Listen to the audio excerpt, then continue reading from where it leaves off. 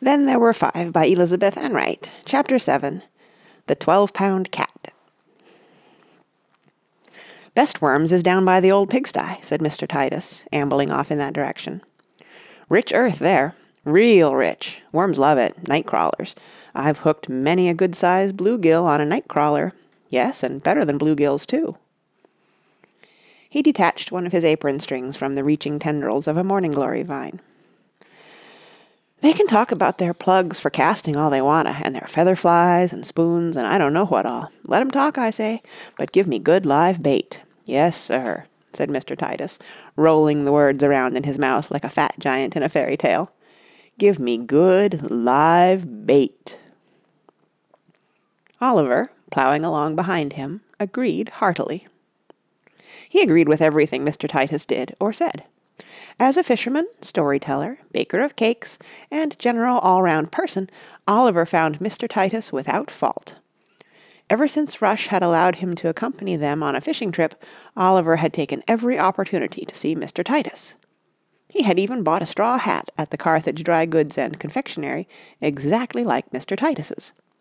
It had a green celluloid skylight set into the front brim that cast a bilious light upon his face.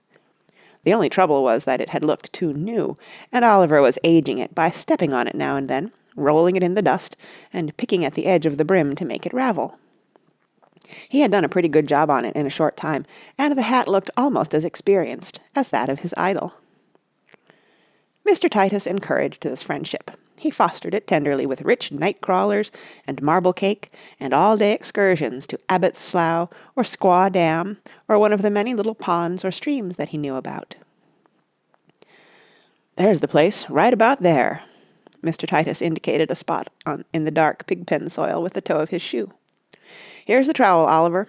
I'm too old and fat to have to bend down. You dig 'em out, and I'll point 'em out. I'm an expert worm diviner." What he said was true. In very little time they had a mason jar full of good, active, live bait. Next they picked up the lunch basket, an important item, and with their fishing rods and identical straw hats, walked side by side along the dusty road toward the slough that ran through Baggett's pasture. Oliver was even beginning to walk a little like Mr. Titus. Hambone wagged along beside them. On either side the ragweed stood 5 feet tall and in lavish bloom. "Bad for folks with hay fever," remarked Mr. Titus. "My sister's husband gets it something fierce. Claims the only cure he knows of is to go to some big city like New York City and ride back and forth all day long on the subway cars. And even then he ain't safe. Why, he says more folks travel around with bouquets of flowers than you'd ever figure on. Ought to be a law, he says. Now then, let's see. You scooch down under this fence, Oliver, and I'll just step over it. That's it. And down yonder under that old willow we ought to find a pool with some bluegills in it." The next few hours were a time of peace and profit to them both. The willow lay along the bank like a scaly old dragon and arched its silver branches above the pool. It was ancient and vast, with great dead patches in it. Decayed boughs and atrophied root stumps clawed the air, where the leathery fungus stood out in porte-cocheres, and dark moss grew like ragged fur. But the rest of the tree was victoriously alive, supple, enormous, with thousands of leaves that moved softly and richly in the slightest wind. "Sure is an old one," said Mr. Titus. "Looked just 'bout the same time I was a kid." "What now?" "Sure is an old one," said Mr. Titus. "Looked just 'bout the same time I was a kid. My initials is carved on it somewheres." Hambone had gone exploring by himself. From time to time they heard a muffled bark and a scuffle in the distance. Mr. Titus laughed comfortably. "A great hunter, Hambone is. Goes at it just as hearty as if he ever bagged anything. Every woodchuck for miles around is familiar with that dog. 'There comes Hambone,' they tell each other. 'He ain't anything to worry about. Just relax, boys, and we'll have a little fun.' Nice thing about it is Hambone don't know the joke's on him."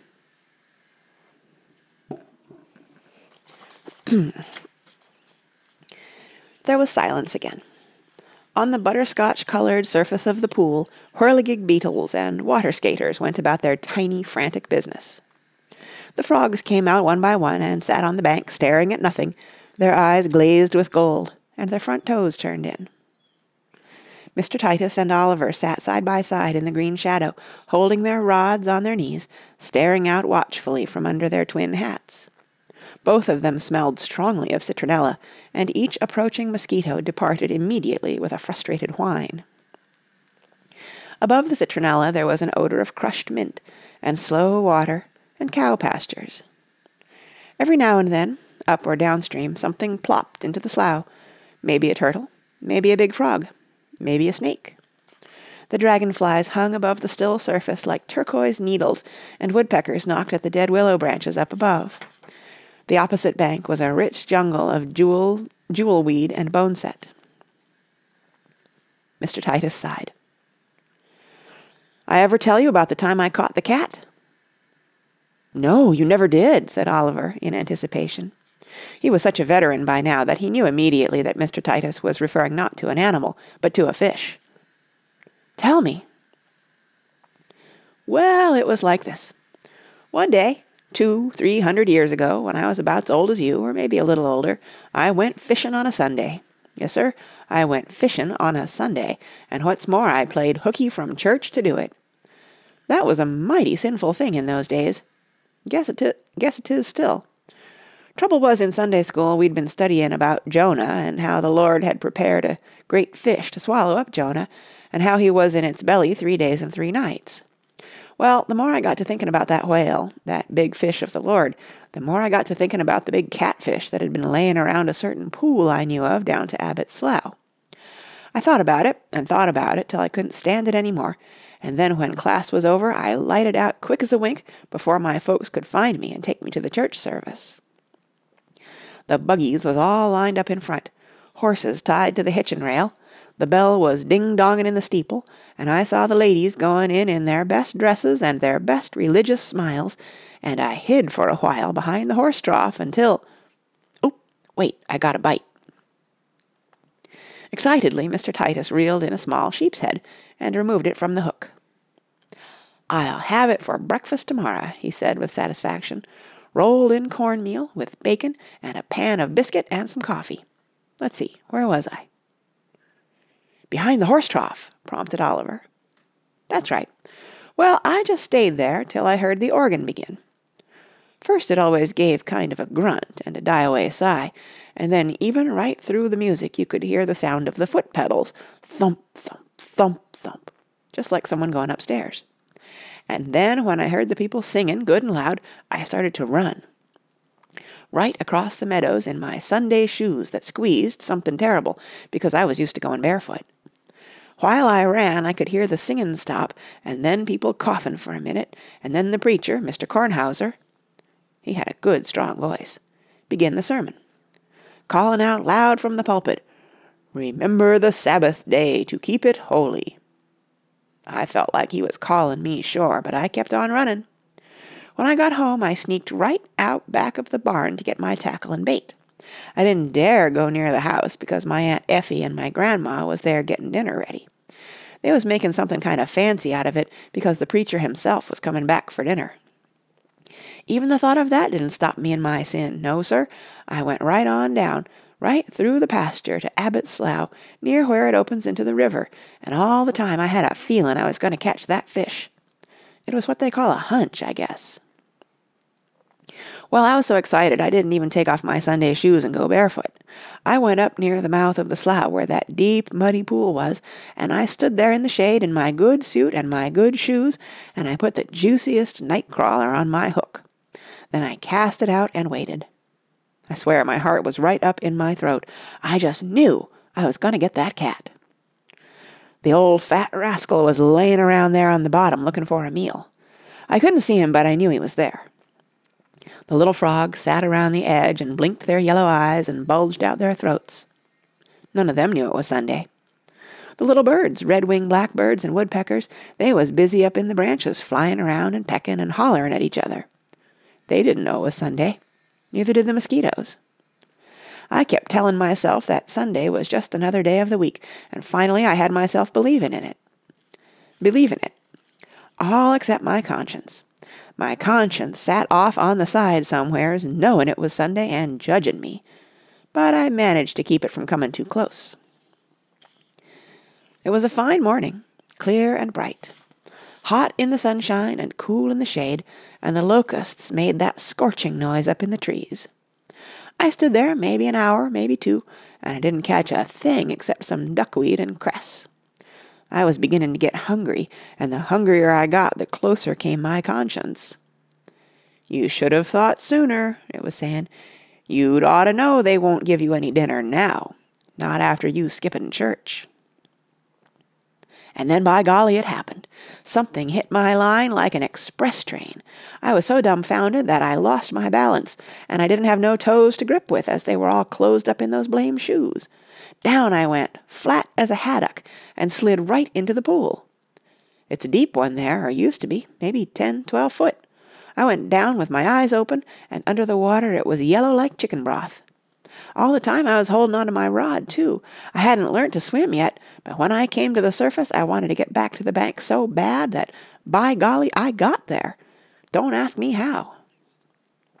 And all the time I was hanging on to my rod for dear life, and when I scrambled up the muddy bank and pulled myself onto the grass, I kept saying to my conscience, or maybe it was a prayer, "Just let that fish be on my line still. Just let him be hooked good, and I'll promise never to fish on Sunday again long's I live. Honest to goodness, cross my heart." Well, sir, the fish was on. He was on, and I sure had a tussle getting him in.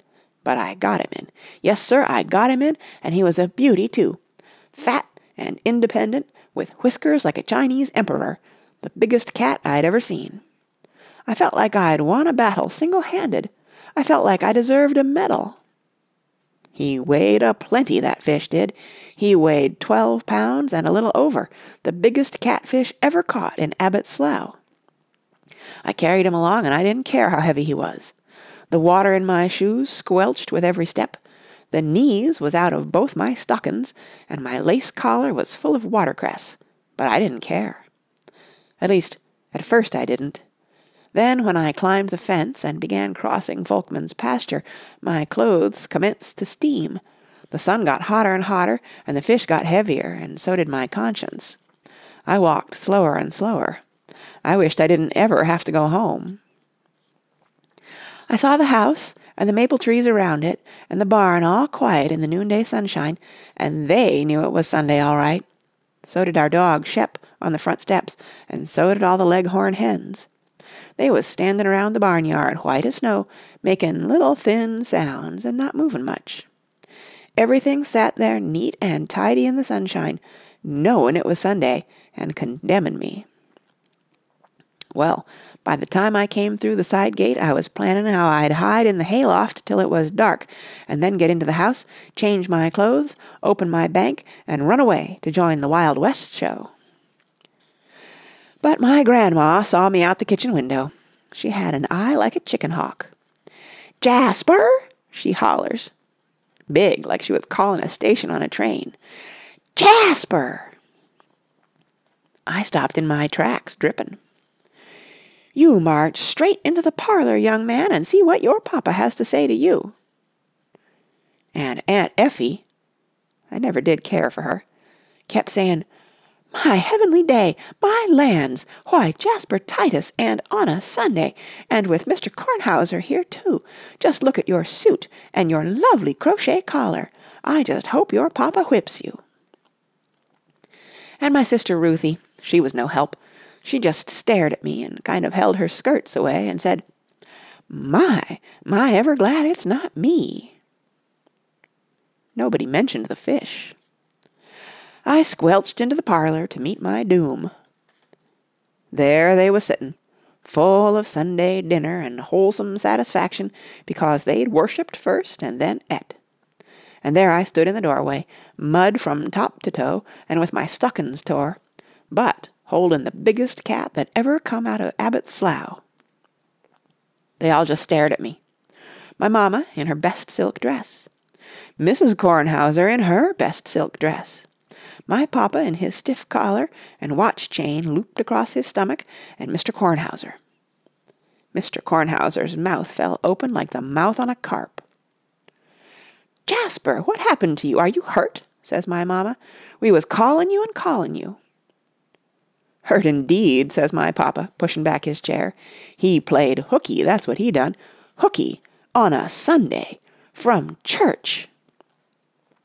But Gilbert, he's soaking wet, says my mamma. How did you get wet, young man? Answer me, shouts my papa. What's that you got there? A fish, papa, I says. My voice sounds weak. I held up the fish, and I couldn't help but be glad that it was so big. If I'd done an awful wicked thing by playing hooky on Sunday, I was glad anyways that the result was a fine big catfish instead of a measly little perch. It was on a nobler scale. And I don't mean a fish scale either. That's what they call a pun. Oh, Jasper, fishin', my mamma says, looking real sad. She didn't know much about fish, but just for a second I saw my papa staring at that cat with his eyes bunging out, and he didn't look mad a bit.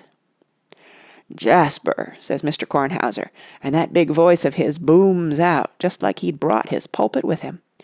Jasper, have you forgotten, Jasper, you have forgotten, I fear, and on the 7th day thou shalt rest. I wanted to say that fishin' was restin' to me, and church was work, but I had the sense not to. My papa was looking mad again, and I knew what was in store for me. A whippin' behind the barn, with all the hens scurrying away and squawking, and then being sent to my room with no dinner, and then a long talk with Mama. That's what I got to, and I repented like I should have done, and the hungrier I got, the more I repented. Finally, I thought I'd repented about as much as the sin was worth, and I opened my bedroom window and looked out. My sister Ruthie was in the double swing with her dolls. I waved a towel. I didn't dare call, till she noticed it. She came skipping over. I'm hungry, I says. Wait a minute, she says, and ran into the house. Pretty soon she came back with a basket, and I let down a rope I kept behind the washstand. That wasn't the first time I'd been sent to my room. Ruthie tied on the basket, and I pulled it up. I remembers if it was yesterday. Chicken leg and cold turnips and a slice of pie. Ruthie was a good sister. Mr. Titus lapsed into silence. Oliver waited a minute and then said, Is that the end of the story, Mr. Titus? Pretty close to it, Oliver, but not quite. Well, sir, a long time later, when I was near grown, my papa died. Some days after the funeral, Mama and Ruthie and I went through his things, his papers and all, you know. Papa always used to keep a journal, mostly about crops, like how many bags of feed he'd bought and how much they'd cost, or how much he'd got for the Chester sow he'd sold, and things like that. I was just flipping the pages through my fingers, looking at the entries without paying much attention, when I saw one that caught my eye. Sunday, August 8, 1886, it read. Today my son Jasper Joseph Titus caught a 12-pound catfish, probably the largest ever caught in Abbott's Slough. Oliver thought this over. So he wasn't mad after all, he said at last. So he wasn't mad after all, agreed Mr. Titus. I was kind of glad to know about it. Then he laughed a little. But that sure was a mighty convincin' spankin' he gave me behind the barn. By the time he had caught another sheephead and Oliver had caught 2 bluegills, it was time for supper. Mr. Titus's basket always contained surprises, and Oliver watched its unpacking with appreciative attention. At the appearance of each item he said, "Boy!" or "Oh, boy!" with enthusiasm. Deviled eggs, oh boy. Boy, minced chicken sandwiches. Orange layer cake, oh boy, oh boy, oh boy. Yes, and root beer, said Mr. Titus. After they had eaten every crumb, they fished some more. Minnows began jumping in the still water. The shadows deepened. There was a sound of cows returning to their barns. Time to go, Oliver, time to go, said Mr. Titus, getting up from the ground in sections. We done pretty good today. Next time we'll do better. Now where's that dog of mine? Hambone! Here, sir, come here. Hambone appeared almost at once, bounding eagerly, his coat full of stick-tights, and one of his ears turned inside out. "It's a good thing Hambone ain't a fisherman," said Mr. Titus as they crossed the pasture. "He'd be awful unlucky." They negotiated the fence once more, and side by side walked up the dusty road, in shadow now. Mr. Titus's walk was a little stiffer than at midday, and Oliver's was a little slower. But they had their fish and their empty picnic basket, and they were well content. Several times they passed long lines of cows going home to be milked. They were soft-colored animals, and the dust rose in clouds about their hoofs. Great velvety melancholy sounds came from their throats. With each herd there was a little boy in overalls. Each time they said, "Hello," and the boy said, "Hello, catch any?" And they held up their fish for him to see. An evening fragrance came from the woods and ditches. The sky was deepening up at the top.